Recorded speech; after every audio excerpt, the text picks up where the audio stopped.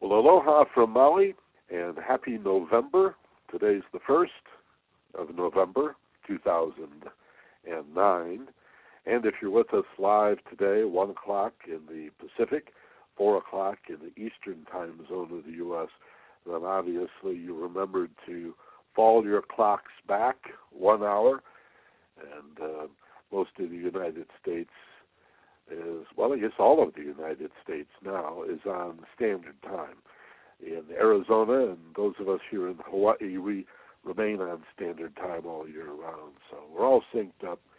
And this program is now heard internationally at 21 hours GMT, and in the summertime, 20 hours GMT, so that for the majority of the United States, the time never changes. That way it'll remain 1 in the west and 4 in the east, 2 o'clock Mountain, 3 o'clock Central.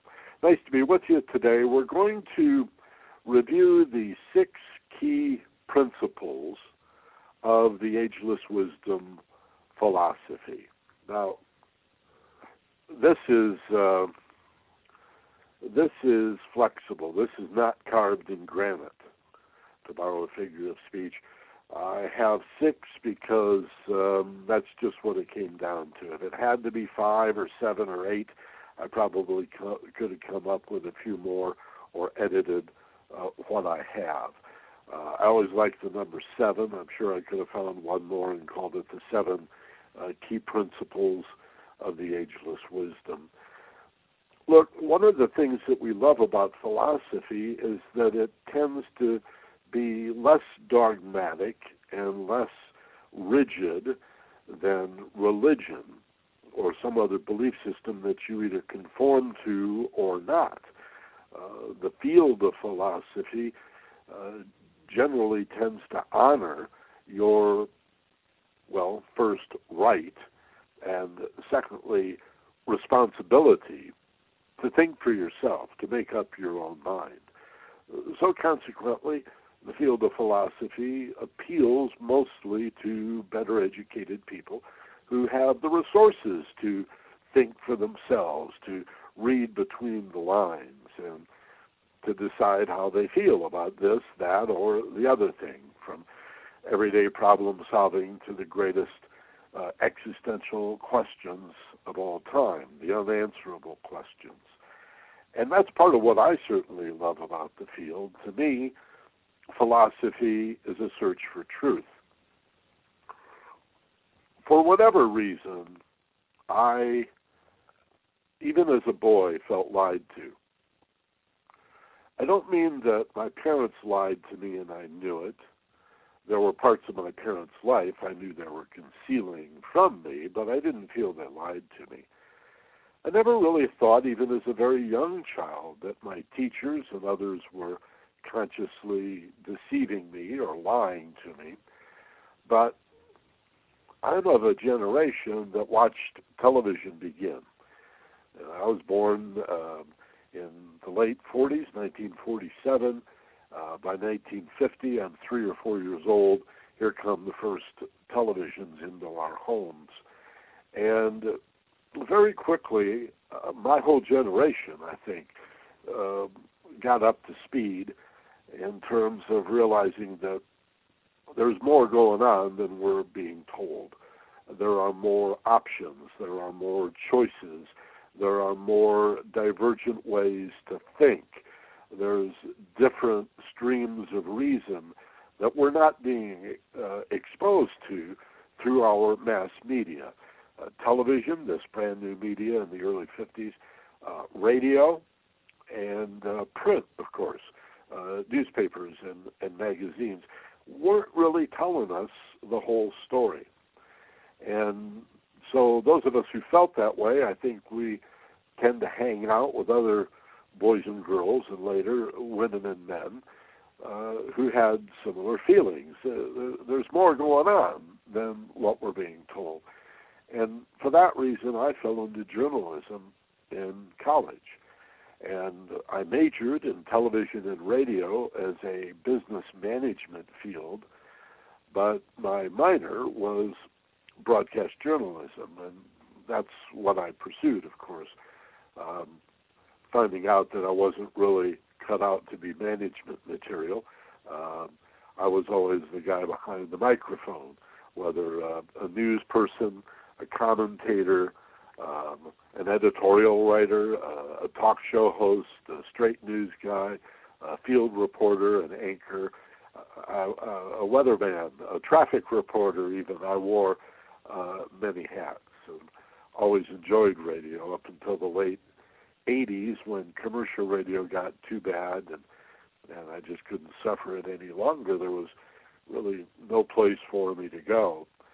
And by the late to mid, or I would say by the mid-90s, I'd pretty much given up on commercial radio, and that's when I started working at KPFK, at listener-supported non-commercial radio. But they allowed me to pursue the truth. They allowed me, KPFK more than any commercial station I ever worked at, to tell my own particular brand of truth, the highest quality of truth that I could tell, knowing that people I'm working with, especially at KPFK, can do the same thing and we still disagree, but we're able to respect each other because we both know that we're telling the highest quality of truth to power that we can, and there's integrity in that. Whether we disagree here or disagree there, it wasn't the way the right wing fears the left, right?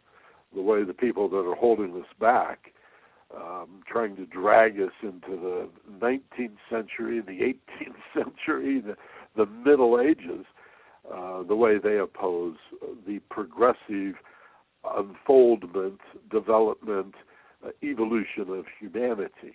You know, the right wing is not only terrified by evolution in the Darwinian sense, but just the way liberal progressive thinking moves forward, solving problems like climate change, global warming, extreme poverty, nuclear proliferation, eventually abolishing hunger, abolishing war, and we will not rest as compassionate, well-educated people who have been trained all of our lives to honor the inner longing to make up our own minds, to think for ourselves. Well, this tradition actually has existed in philosophy from the beginning of time, but the philosophers that we're usually presented with in high school and college philosophy courses are sort of the mainstream guys. You know, you'll learn about Aristotle and Plato and a little about Socrates. You might hear something about Pythagoras. Maybe you get a sense that Confucius had an impact in the folk wisdom of China.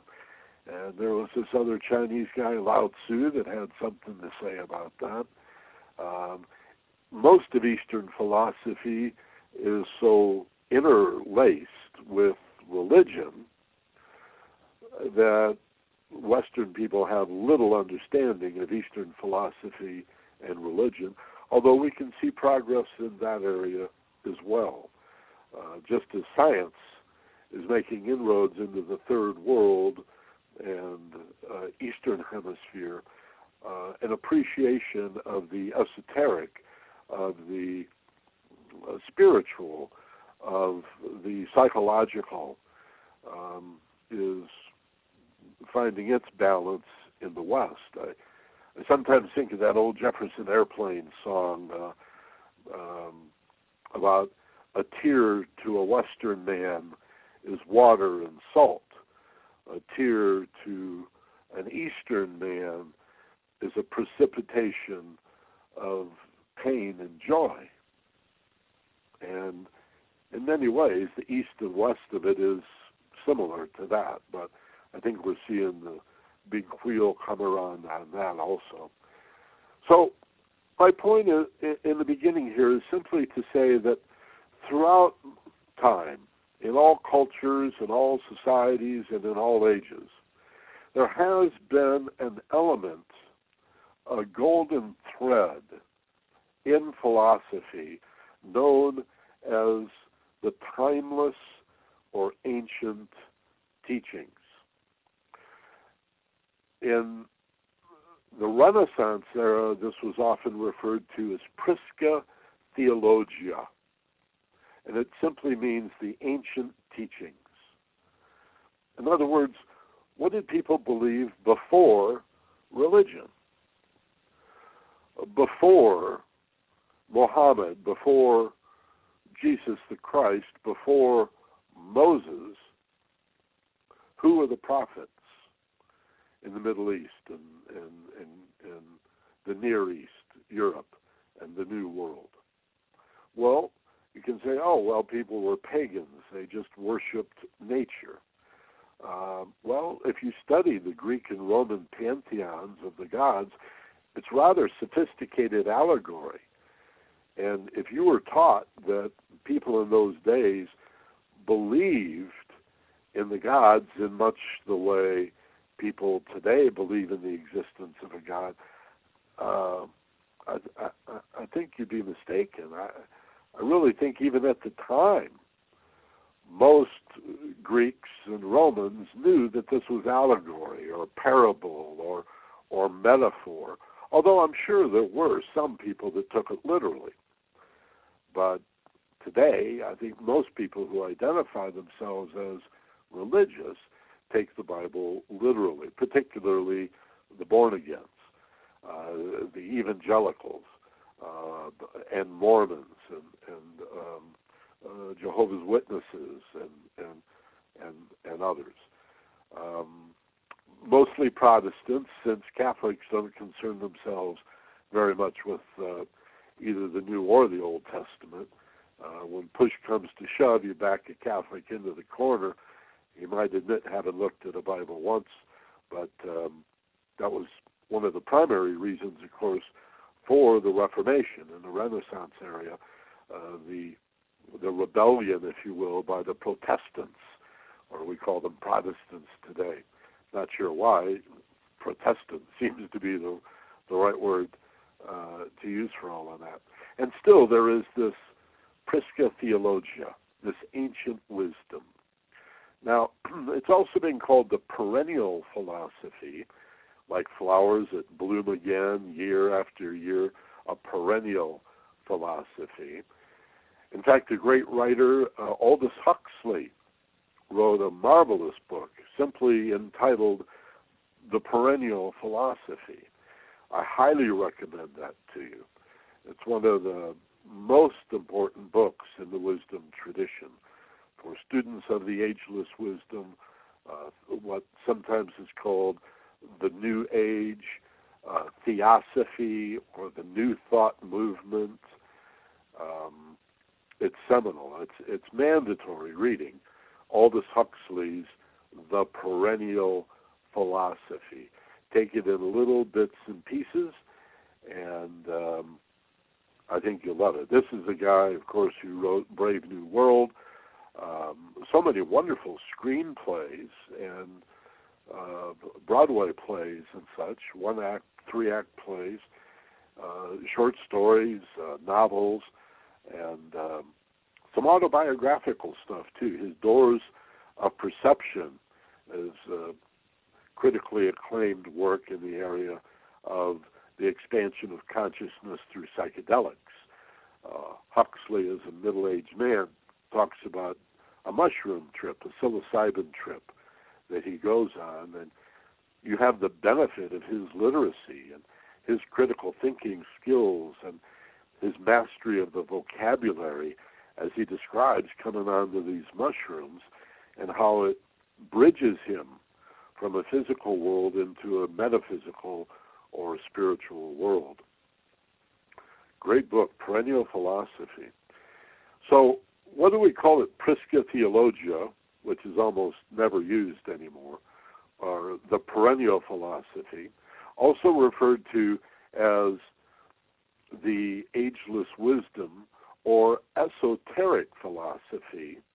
There is within that references also to mysticism and the occult. Now, I must say, the most conservative, most fundamental elements of Christianity have done a pretty good job of conflating magic, occultism, with Satanism, which is so bizarre and so strange that you expose yourself to magic and mysticism and metaphysics, and you'll see that it's all white magic, it's all spiritually based, that black magic is really based around honoring the separated self and the ego's longing for material things. So if you're about yourself without regard to others, and you're primarily interested in the acquisition of material things, money and stuff, well, that's what Satanism is about, right? Having no regard, no care for others. I mean, you can be a dedicated Satanist and not be interested in killing people or murdering people. It's just you don't care about other people. That's evil. You might say, oh, no, that's a very high bar, Michael. It's not evil unless somebody wants to hurt you or steal your stuff. No, that's in philosophy not really true. Generally, in accepted philosophy, evil begins with caring only about yourself and having no regard or little regard for the impact of your behavior or your action on other people. So that's all it takes to begin to go down that road. And it also tends to be a path of materialism, of money and stuff. The idea that pagans, nature worshippers, those who saw the divine in all created things and made references, as did the ancient Egyptians, to the one life, or the Egyptians actually referred to God as the one thing, as if every seemingly separated thing was part of one great thing or one life. This is prisca theologia. This is the heart and soul of esoteric philosophy, mysticism, magic. The occult just means hidden. You know why it's hidden, right? The Inquisition, and then another Inquisition, hundreds of years of Inquisitions and crusades and witch burnings and book burnings, and that's why it's hidden. And also the fear that if the ancient wisdom traditions were made into a dogmatic religion, fixed and crystallized and inflexible, the life of it would be lost. The thing about the wisdom traditions that's so beautiful and appealing to so many of us is that you can feel its pulse. It is in all things. It says life is everywhere and shows you many, many ways to awaken yourself to that higher reality, that you are not that separated being. In fact, you're not separated from anything. And those feelings of loneliness and alienation and isolation, much less those feelings that you are pitted against others, and that there's somebody in this world called them who just is not you. You find that, again, that's evil. That's the dark side. Those are the lies. It's not true. There is but one mind at work in all of reality, one thing, one life. And that's the beginning of the Ageless Wisdom traditions. Again, whether they're called, as my website is called, the Ageless Wisdom, or as Huxley uses the phrase, the Perennial Philosophy, same thing. Prisca theologia, the ancient teachings from before all prophets, same thing. Okay. Esoteric philosophy, mysticism, metaphysics, and again, you may know it as, I guess, basically theosophy, the New Age, and the New Thought movement. That's primarily how it's thought of today. That's how it's manifesting itself in 2009. Okay, so with that, let me go to a couple of notes that I have. I have 6 bullet points here. Again, I mentioned a few minutes ago, this is not carved in granite. This is just sort of general consensus or overview that I've pulled down. I can't give attribution because this is from so many sources, and again, a consensus, if you will, of the strands of philosophy that twisted together form the golden thread that runs through all philosophy, called the ancient wisdom, the ageless wisdom, mysticism, or metaphysics. Okay. The first principle, as I've already begun to discuss, is, well, we'll call it essential divinity. If you're a note taker, number one, essential divinity. This is the principle that recognizes that the divine presence,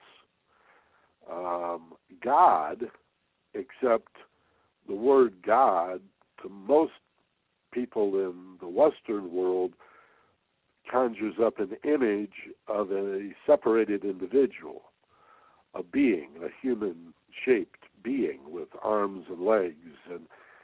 And so to talk about God being everywhere, or God being in everything, is challenging for those who have a view of God as separated and living very far away. I remember being raised as a little boy. I was raised a Catholic, and they said both things. They said, essentially, God is this man, and heaven is this place.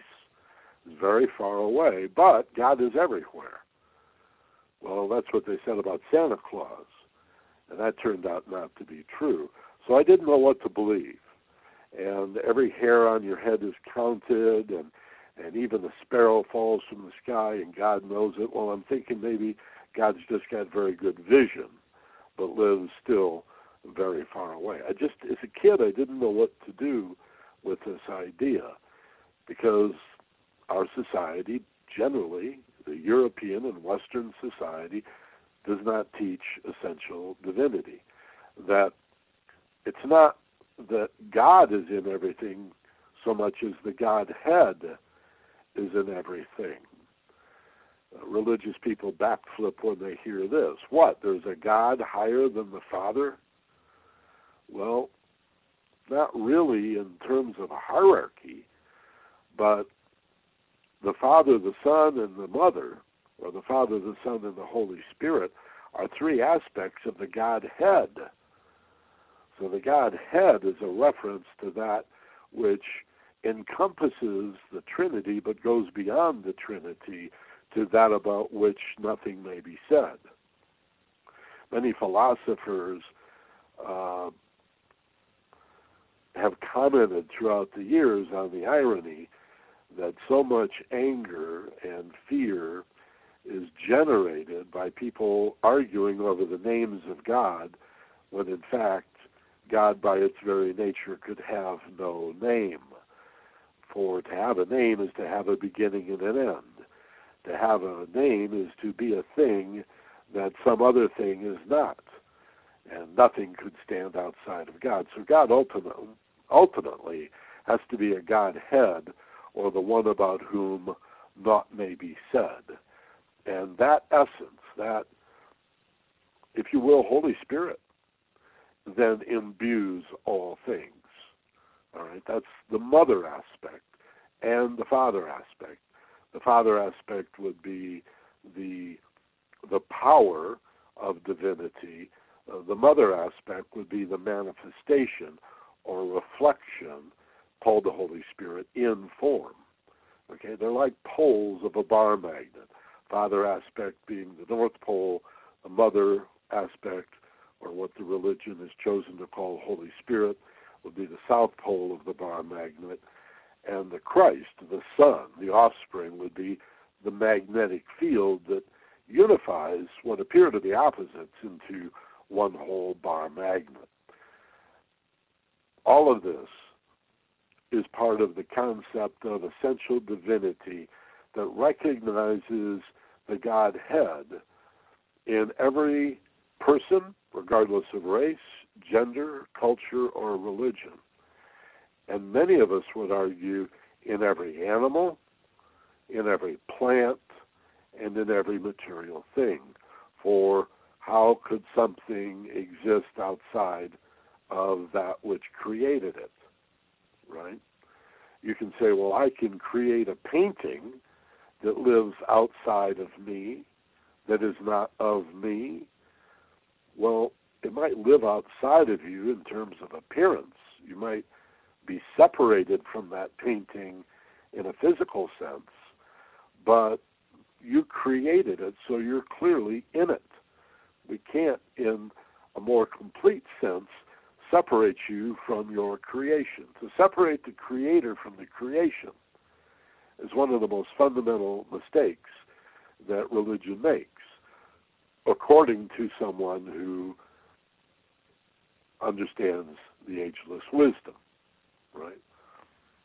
So inner divinity is a recognition of the fundamental universal energy, or the life force, right?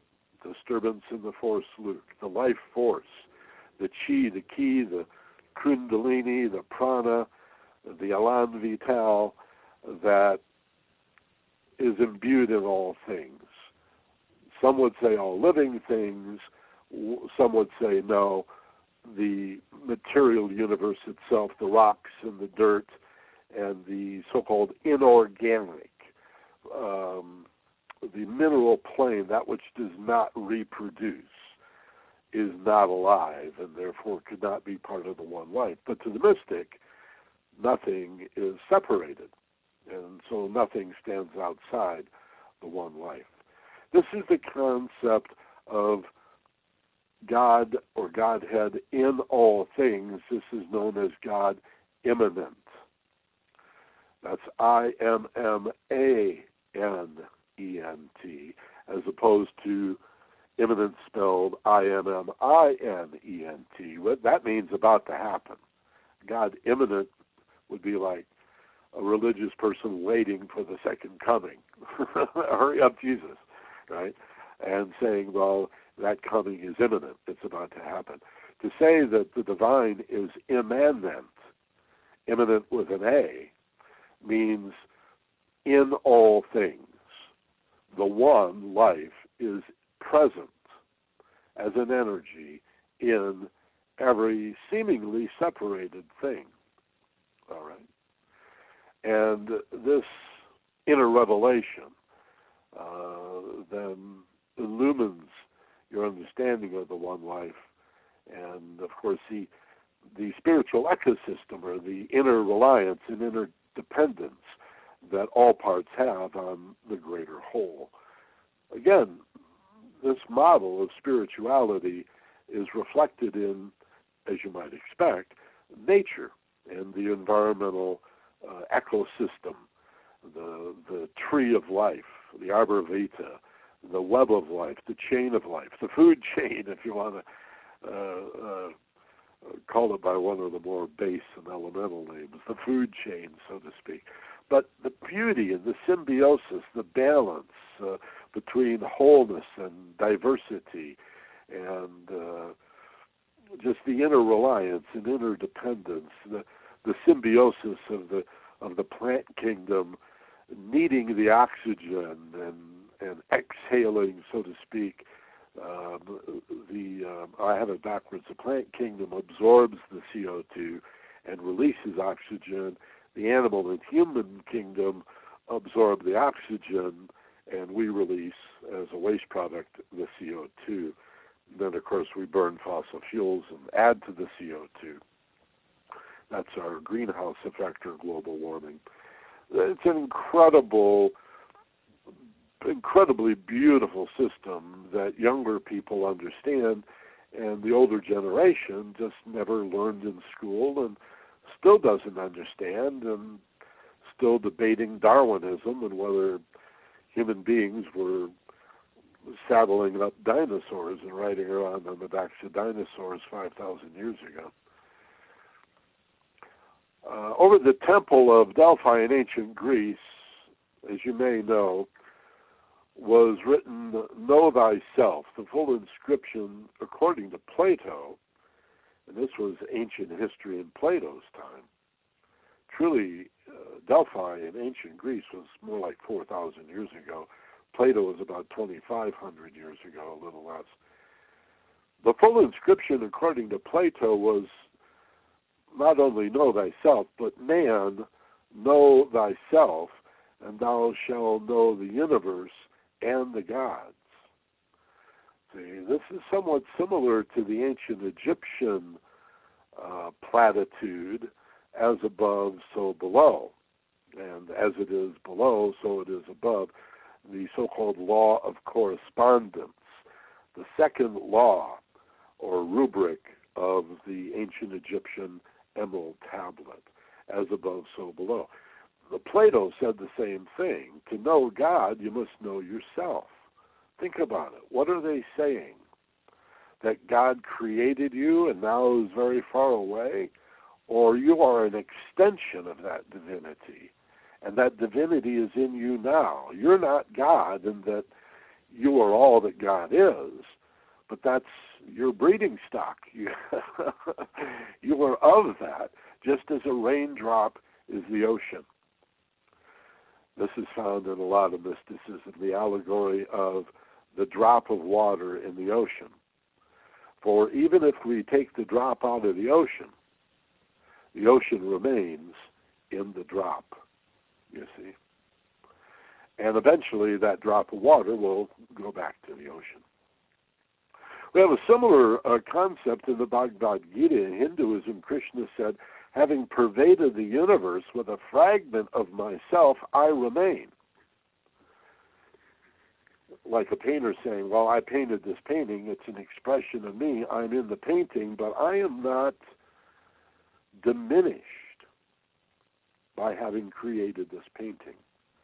And so, having pervaded the universe with a fragment of myself, I remain. So this suggests that we need more than one definition, that not only is the Godhead, the most divine, the creator, in everything, according to the Ageless Wisdom, God immanent, but brace yourself, what if the opposite is also true, that everything is in the same sense within the one life, and that God or the Godhead is that and more. Everything you can imagine, the whole universe, and more, maybe multiple universes, multiverses. Who knows? Maybe even the Most High doesn't know yet because it keeps growing. Everywhere we look, life seems to be about growth and expansion and healing and learning and getting better and better and better. Right? That's a pretty consistent theme. So why not? So we need at least two basic definitions for the divine. Either one, I think, answers more questions than the image of God as a being, separated in the form of a man living very far away. That instead, what is called God is a Godhead, a creative, loving energy, or a spirit that is in everything that it creates at the same time that everything that is created and been created is within the one. Said simply, the one in everything and everything in the one. The first part of that is God immanent, the one in everything. The second part is God transcendent, everything in the one, and more. Okay, that's the beginning of esoteric philosophy, of Eastern philosophy, of Rosicrucianism and Freemasonry and the secret societies of Christianity, the Book of Splendors, the Zohar, the Kabbalah for the ancient Jews, the Emerald Tablet and the writings of the ancient Egyptians.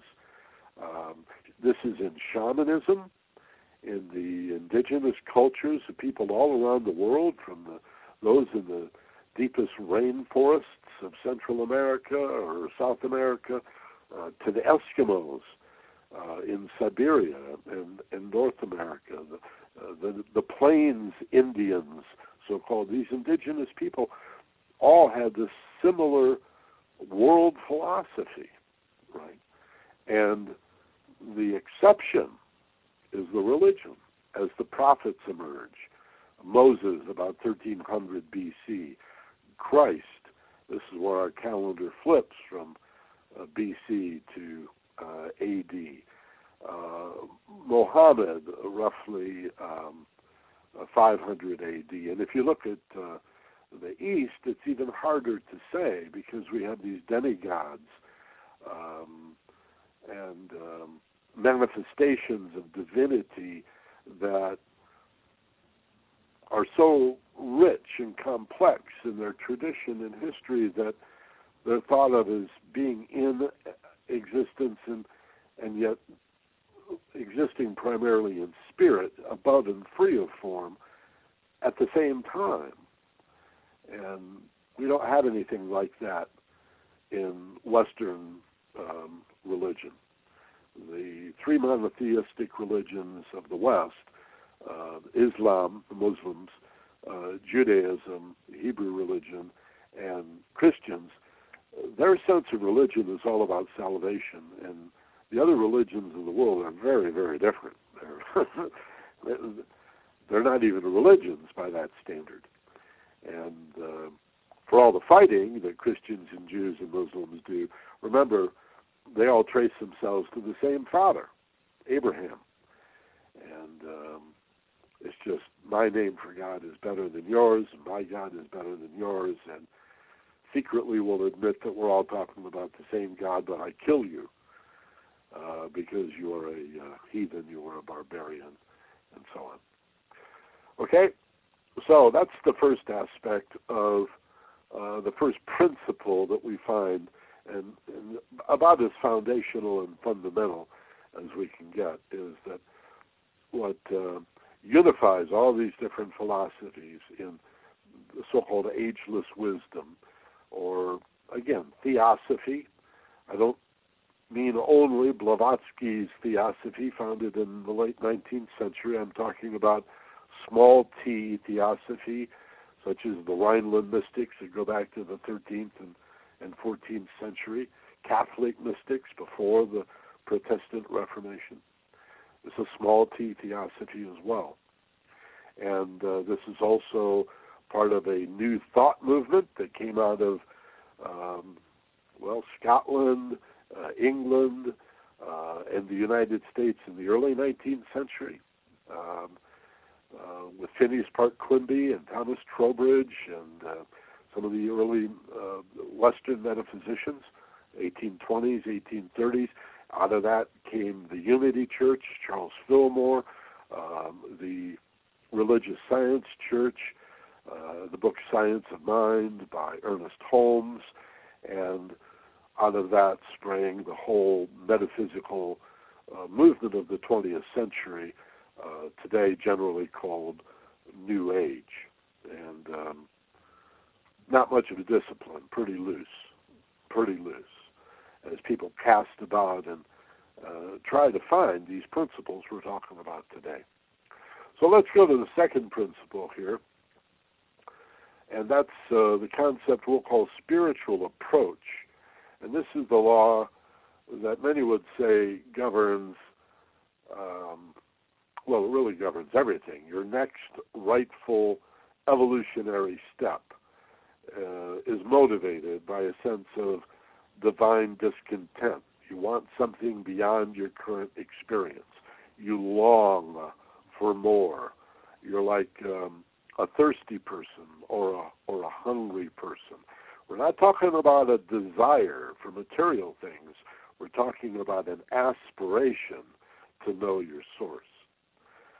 It's less horizontal. Desire is like, horizontal. I want more money. I want more stuff. That'll make me happy. Capital D, desire, or more correctly, to aspire.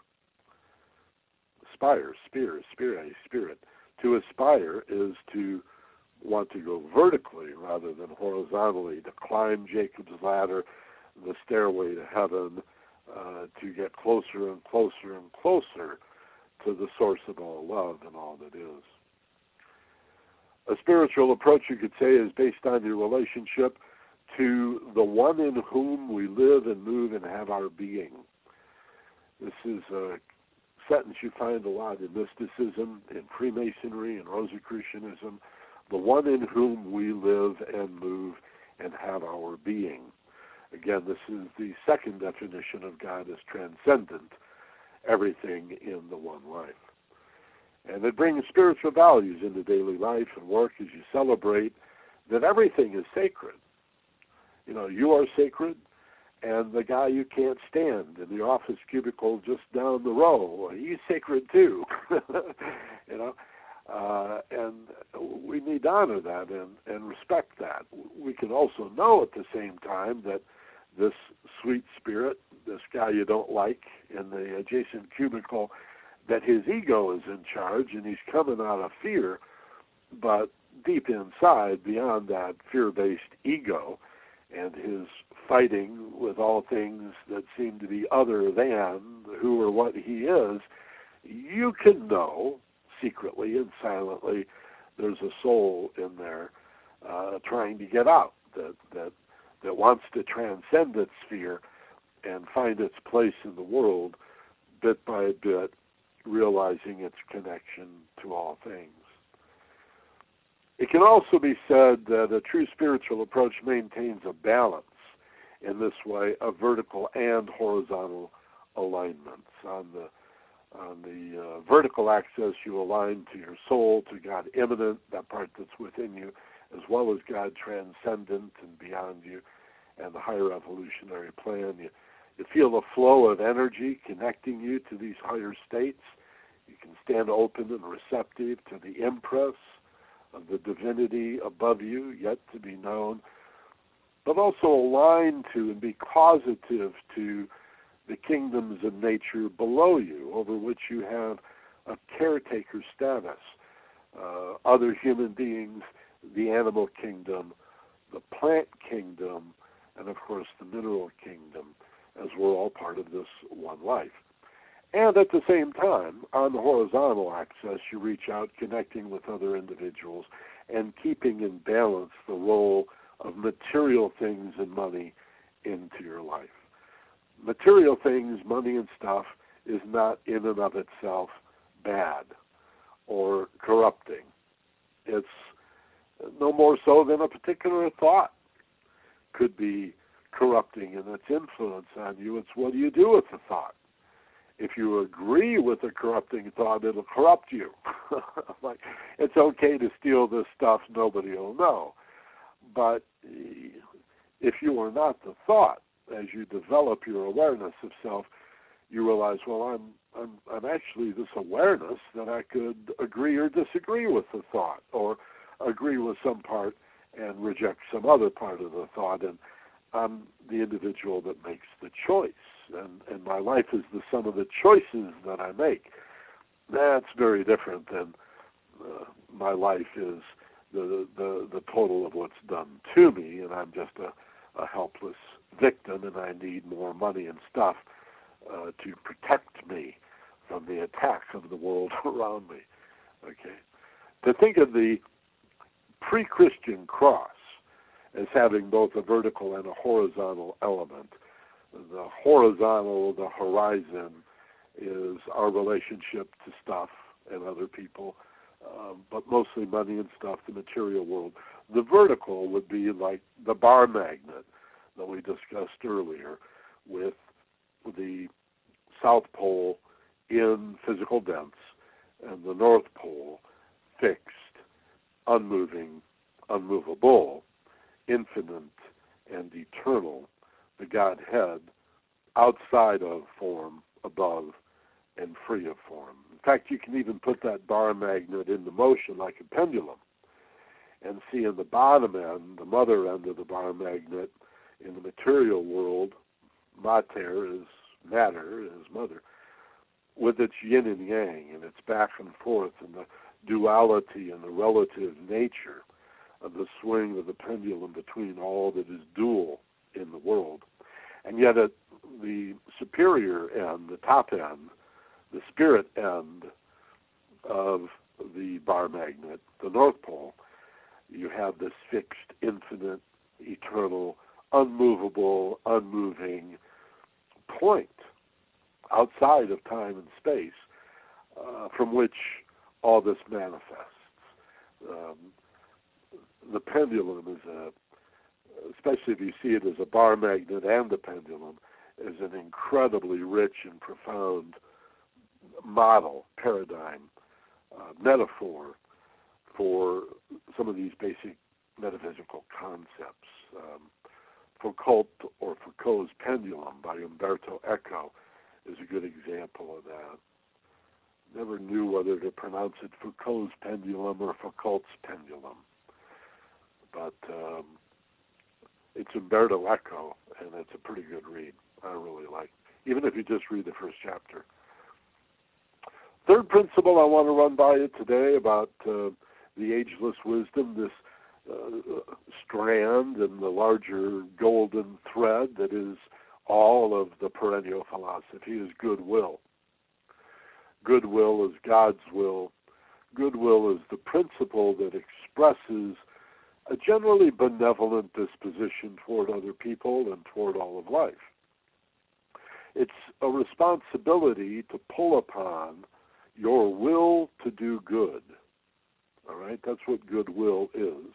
It's using your willpower to pull upon this divine part of you, the part of you that feels some camaraderie, some communion, some communication, community, connection with your fellow man, and then the animal kingdom and the plant kingdom and the universe around you.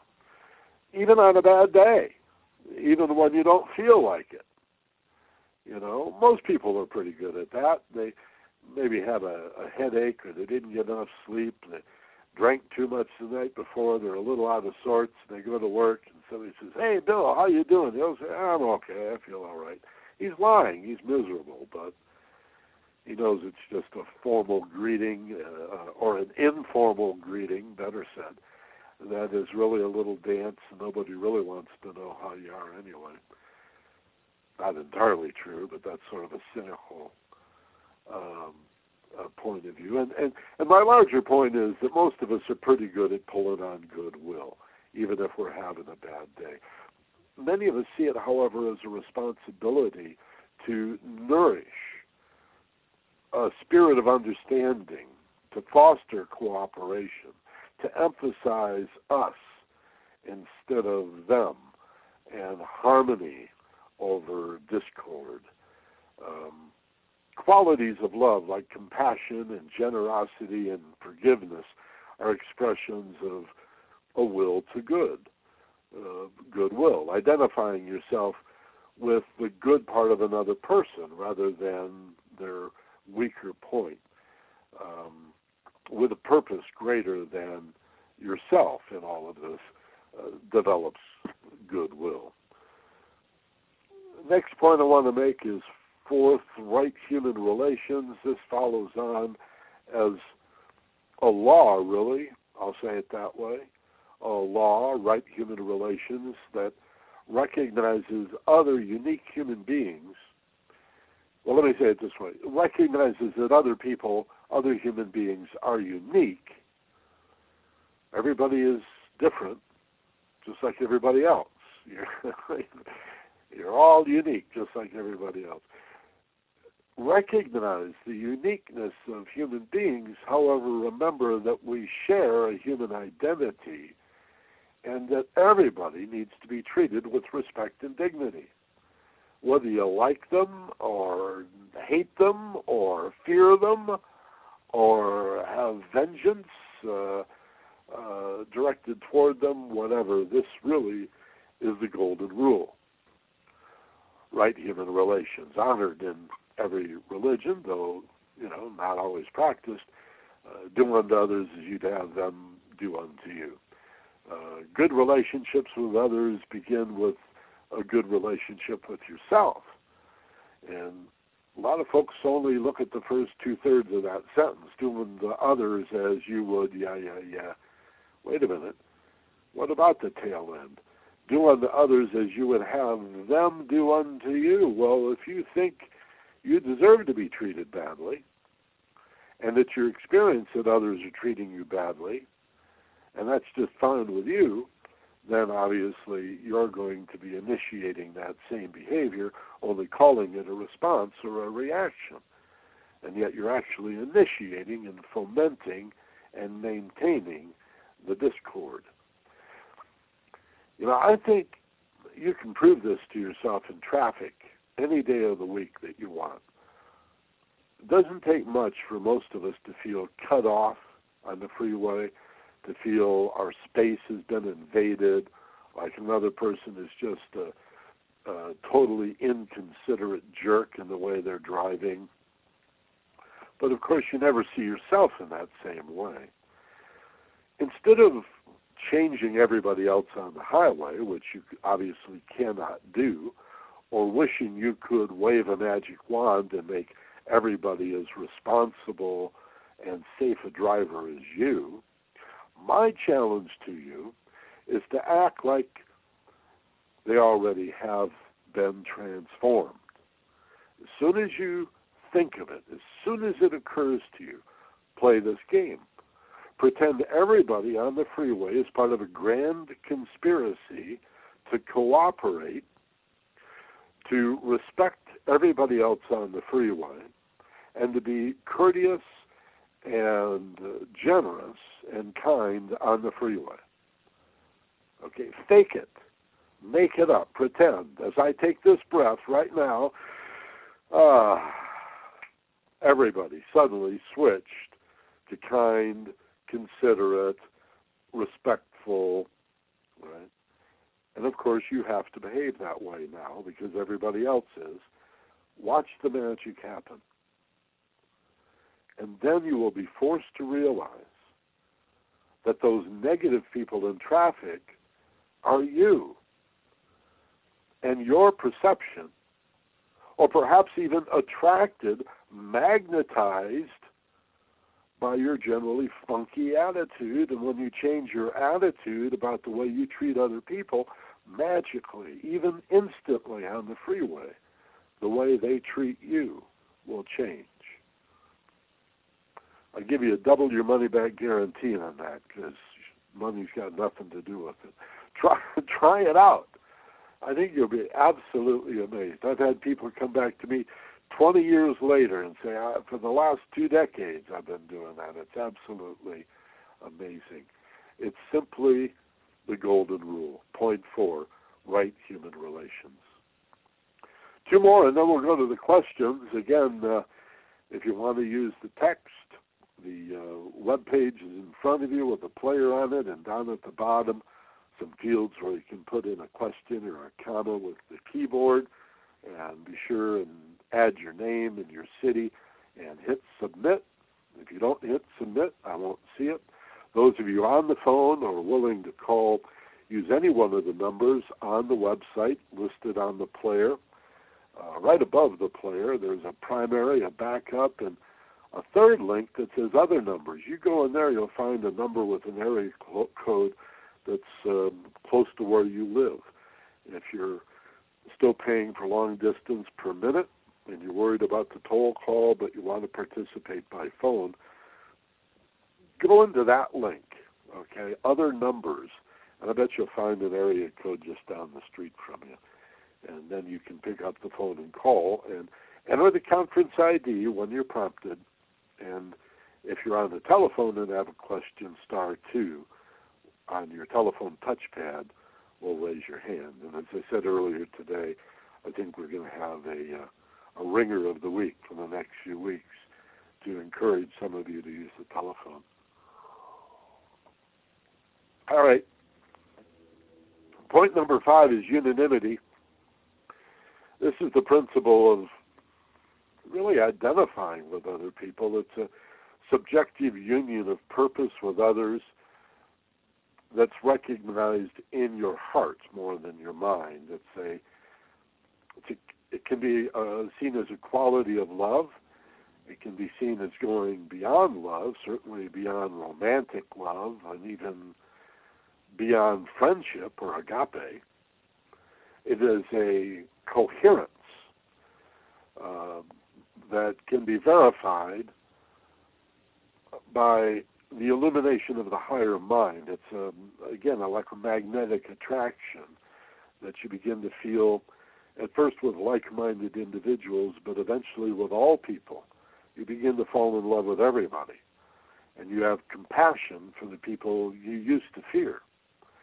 And then you begin to love everything around you. You not only love those particular flowers you've always loved, you love all these other flowers that you never cared about before. And you not only like this particular breed of dogs, you love all dogs, and you love the cats too. And eventually you even begin to see, we were talking about this the other day, the difference between a rat and a squirrel. And if only rats had fuzzy tails, they'd be adorable. Or if a squirrel ever lost the hair on its tail, it would look just like a rat, and it would be terrifying. Squirrels and rats, all for the hair on the tail. They're basically the same animal, or a rat and a rabbit. It's like, oh, the sweet rabbit, oh, the disgusting rat. But unanimity is you begin to see the divine in all things. And again, it doesn't predict any particular behavior. It doesn't mean that we're going to keep rats instead of cats around the house, but it's a connection. Again, uni means one, as in universe, one verse, and anima actually means soul. So unanimity is a reference to the oneness of the nature of the soul. That while a soul is considered to be individuated, it's also the point between the manifested physical individual and God as the one thing. So there needs to be a middle element, which is both one thing and individuated. A middle element that is both the Son of God and the Son of Man, a Christos, a Buddha nature, a soul, this middle element that shares the ground of the divine, but also the ground of the physical universe. And that middle element is, again, the soul, the plane of the soul, so-called heaven, or this concept we're talking about of unanimity, the one soul, having the same form, or an imposed outer unity. Unanimity is freely chosen and never imposed, as it is experienced on an inner soul level. Groups and organizations with this approach today are very effective in achieving their mission. If you're familiar with the concept in Christianity, Christ said, when two or more gather in my name. Or in prosperity, Napoleon Hill's mastermind group. Or I've participated in so-called success teams. You get a group of people together, two or more as a group, and your ability to manifest, to do magic, for the greater good of all. Remember, if you do it only for the separated self or only for the group, and you don't care about the impact on the one life, then it's going to be black magic. It's going to be dark.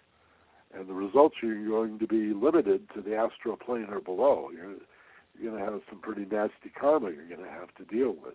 So make sure all of your work as an individual and as a group conforms to this largest concept of unanimity. You have to care about the greater good of all concerned. And in the biggest sense, everything is concerned. Everything is part of the one concern or the one life. So this sixth principle, group endeavor, is the law of group consciousness. And let me describe it this way. I made a note here. A collaborative approach that moves beyond the emphasis on individual spiritual development, the idea of group spiritual development. This approach emphasizes the spiritual development of individuals working within groups. It's not an either-or. Group work is primarily energy work, healing, visualizing world peace, visualizing everyone getting adequate nutrition, an end to extreme poverty, an end to capital punishment, an end to war, a world without those horrible things. Learning to absorb as a group, to share, to circulate, and distribute energy as a group from higher levels. This is very exciting work.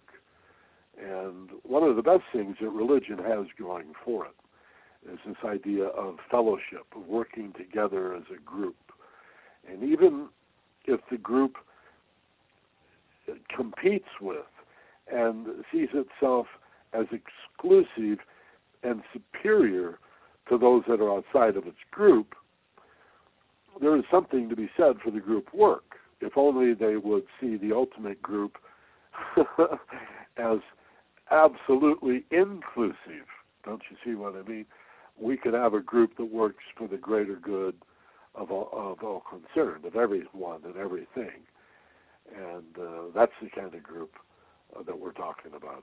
So there you go. 6 basic principles, nothing carved in granite. There may be 7. We could have come up with 8 or 10 or 12, I suppose. But just a nice, simple overview of this huge field of philosophy called esoteric philosophy, or mysticism, the ageless wisdom, the ancient wisdom, or prisca theologia, or the perennial philosophy. Those are a lot of different names for the same thing. And they are concepts, again, from all cultures and all times that really have stood the test of time. Think of that phrase, the test of time. Why are these ancient ideas still around? Because science and the empirical search for truth in the manifest world is verifying that consciousness is the unified field. Consciousness, there's more than energy and matter going on here. You know, Einstein put the equal sign, said spirit and matter, or energy and mass, the way the scientist refers to it, is all we've got. They're convertible, they're 2 forms of the same thing, there's nothing else going on. Well, there is one other thing going on.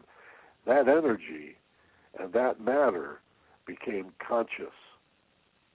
It woke up. It is imbued with sentience. We are aware of ourselves on some level. Animals are aware of themselves, though on a somewhat lesser level. They can't reflect or think about their thinking or detach mindfully, but they are very zen. They are very in the moment. No reason to believe that plants are not sentient, at least on their own level.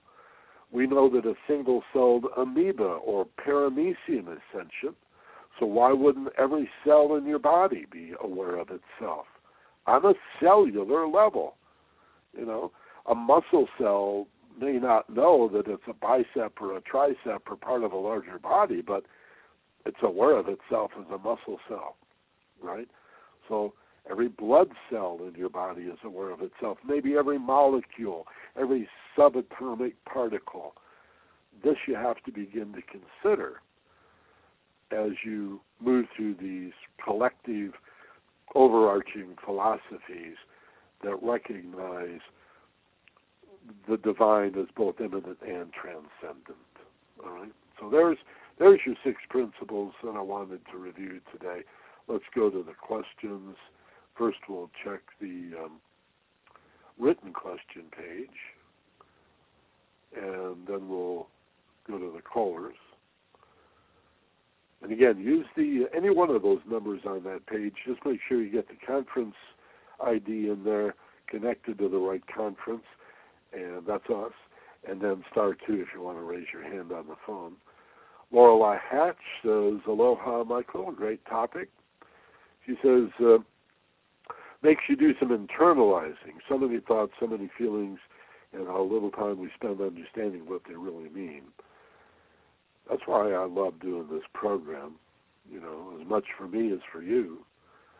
It's a great way to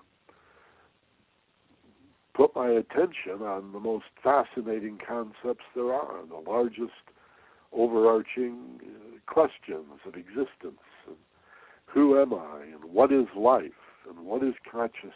And the great questions. And they impact your life. They change the way you live your life when you set aside a little time every day, just a few minutes a day, as Lorelei says, to reflect on these matters. Carol Postel in La Habra says, hi again, Michael. Hello, Doreen. David Cantu in North Dakota says, hey, Michael, just made it. Hello, David. Nice to hear from you. There's somebody did not get a name on this person, but they say, I never get tired of listening to and about the Ageless Wisdom. You're doing a great service in letting people know about it and about all the information and literature that's out there. Makes you realize how amazing existence is. Well, thank you. If it can do that for you, then I'm really grateful about that. And Patricia Vega says, sorry, I forgot to put my name on that. Okay, so now we know. And thank you, Patricia. Great to hear from you.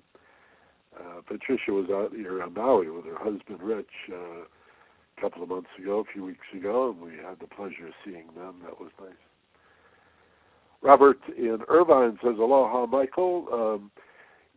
You bring up how putting material gain above life is viewed as evil.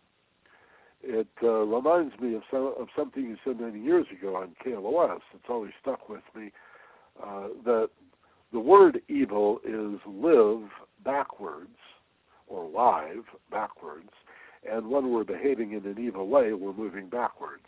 Thanks for an excellent class and have a magical week. And thank you, Robert. I don't remember saying that, but it sounds like something I might have said once. Let me go to my telephone page, and we should have some callers here, including our ringer of the week. Let me get the page up here. Oh, yeah, look at all these folks now. And where's my ringer of the week? John, are you not here? I don't see any hands up.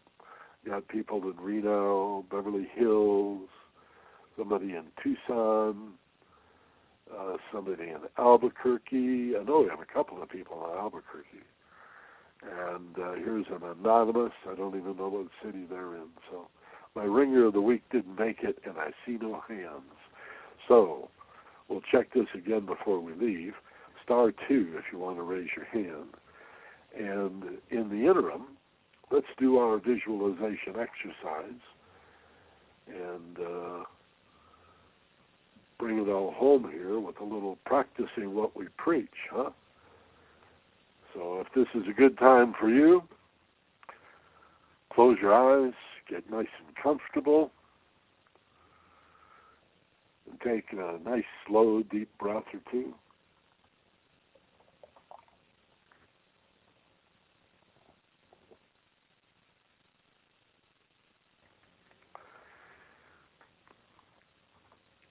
Everybody has a different sense of how meditation, contemplation, deep relaxation feels. For me, I just imagine myself balanced and centered rather than sitting rigid. I just balance with shoulders back, my head above my spine, and let myself sit relaxed and balanced. And then I imagine getting sort of melting like a snowman in the springtime, or like I'll often say a dish of butter on a warm day. And it's not that you melt into a pool, it's just that you soften, like butter left out on the countertop. It looks the same, it's just a little softer. And imagine feeling your body yielding to deep relaxation. and becoming softer. Slowly toward the very center of your being, imagine the skin around your body is yielding and becoming more relaxed, and then the layers of tissue and muscle underneath that becoming more relaxed, and gradually working toward the very core of your being, the center of your skeleton, as if the very marrow of your bones could feel so safe and so relaxed. And this is the alpha brainwave level. Most of the time that we're in this safe and relaxed place, we're reading or watching TV, maybe listening to music, provided it's very relaxing. But all the programming in those cases, all of the input and stimulus comes from others. Even now, you can argue that I'm your input. But as I teach you each week various applications of meditation, I'm also encouraging you to use this state on your own, free from my guidance, much less the influence of mass media,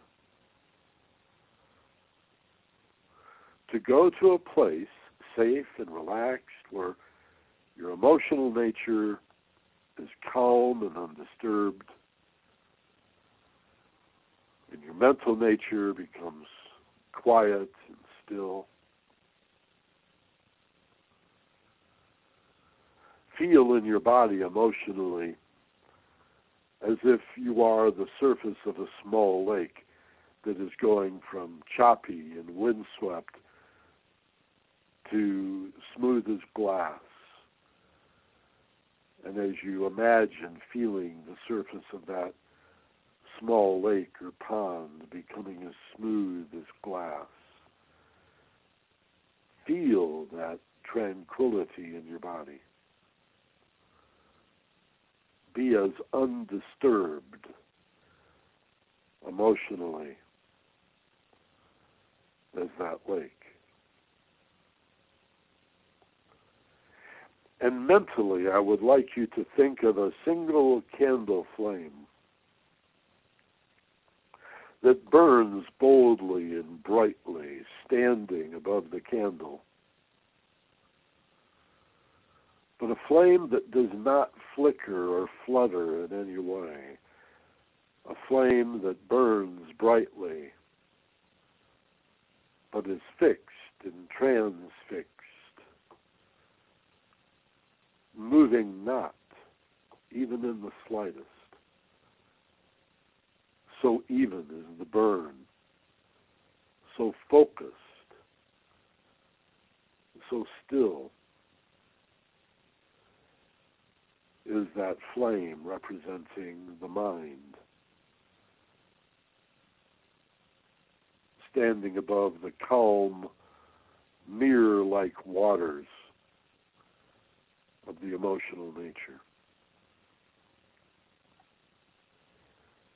And in this place, you can basically do two things. You can watch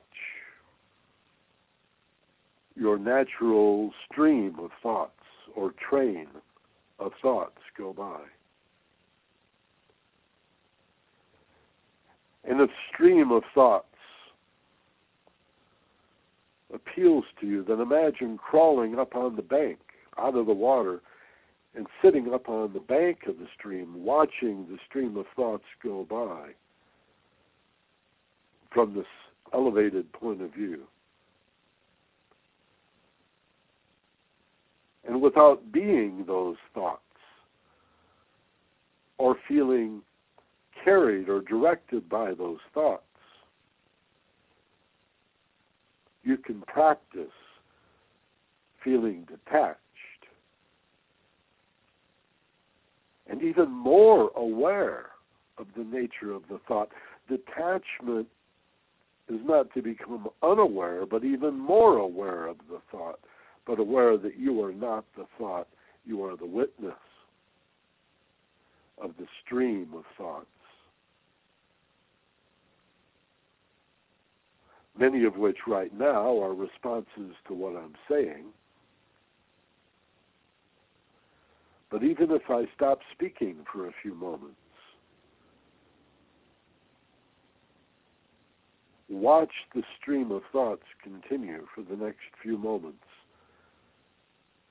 From the bank of the stream, climb up on the shore, get detached, look down on the thoughts from this elevated, superior perspective, detached but not dissociated.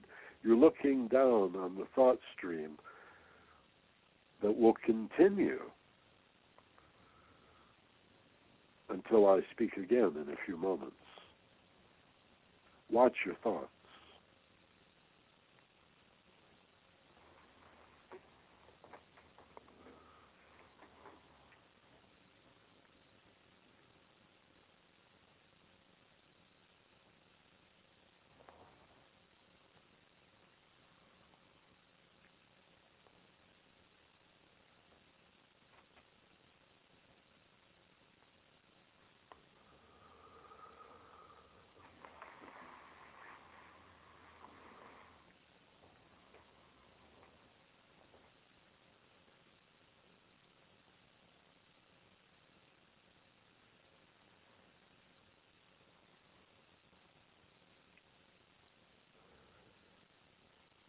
And each time you find yourself becoming the thoughts, once again, it's subtle, isn't it?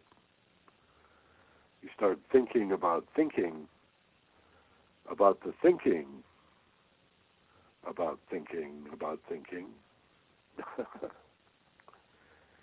Every time that happens, take a breath, and as you exhale, detach, rise above it, let go, and watch the thought drift by.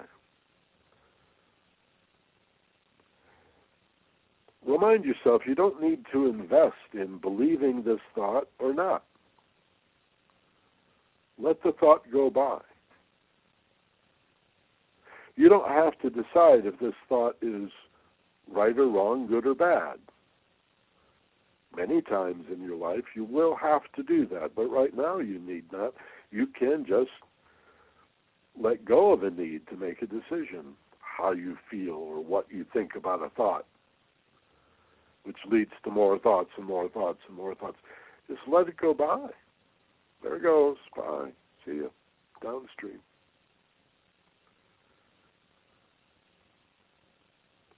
And of course, blended in with these thoughts are little feelings and sets of feelings. And you can do the same thing. Let them float by. Watch them, witness them. You don't have to be that feeling. You don't have to react to that feeling or set of feelings. You don't need to care about the feeling one way or another. You don't need to do anything except watch those feelings, like the thoughts, drift on by.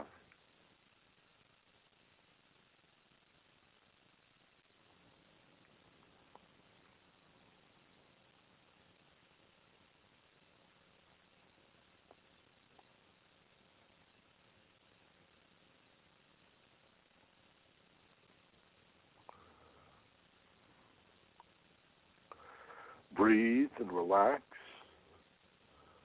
and continue for another minute or two to simply be the witness.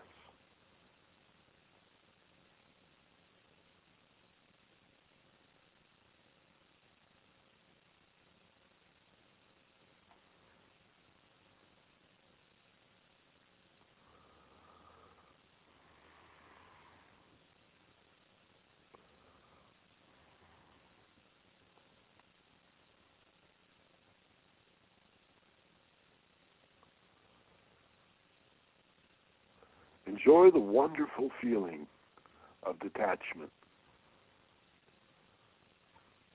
as if you're watching a baseball game and you're enjoying the game, and it matters not who wins or who's ahead or who's behind or what city these teams represent. You're just enjoying the game.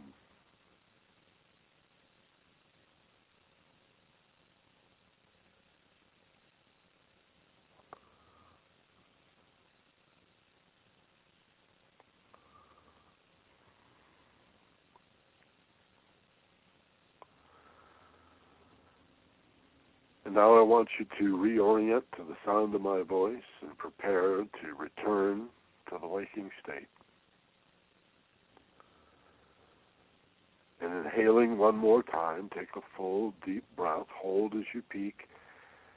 And as you exhale, open your eyes, wide awake, rested and refreshed, and back in the room, feeling really good. A little exercise in mindfulness. Going to let you go. Hope you'll join us every week. Watch for the newsletter. It usually comes on Friday. And also be sure and check out FocusedPassion.com. An account at Focused Passion is free. Just leave your email address and your first name. Your full name's even better, but just a first name if you wish, an email address, and choose a password. And you'll have a free account. You'll be able to log in, and you'll have an automatic built-in player with a half a dozen different free programs, a bunch of articles, all of these Mystery School webinars, all of it for free. And if you want to subscribe, you can do that later for 99 cents. So Focused Passion, remember the ED, that's the w's.focusedpassion.com. And subscribe to the premium audio feed that Steve and I do. Personal empowerment audio programs to solve your problems and heal your heart. And thanks to Focused Passion for sponsoring the Ageless Wisdom Mystery School. And we'll talk to you next week. As always, be gentle, love life, and take care of each other. This is Michael Benner. Aloha from Maui.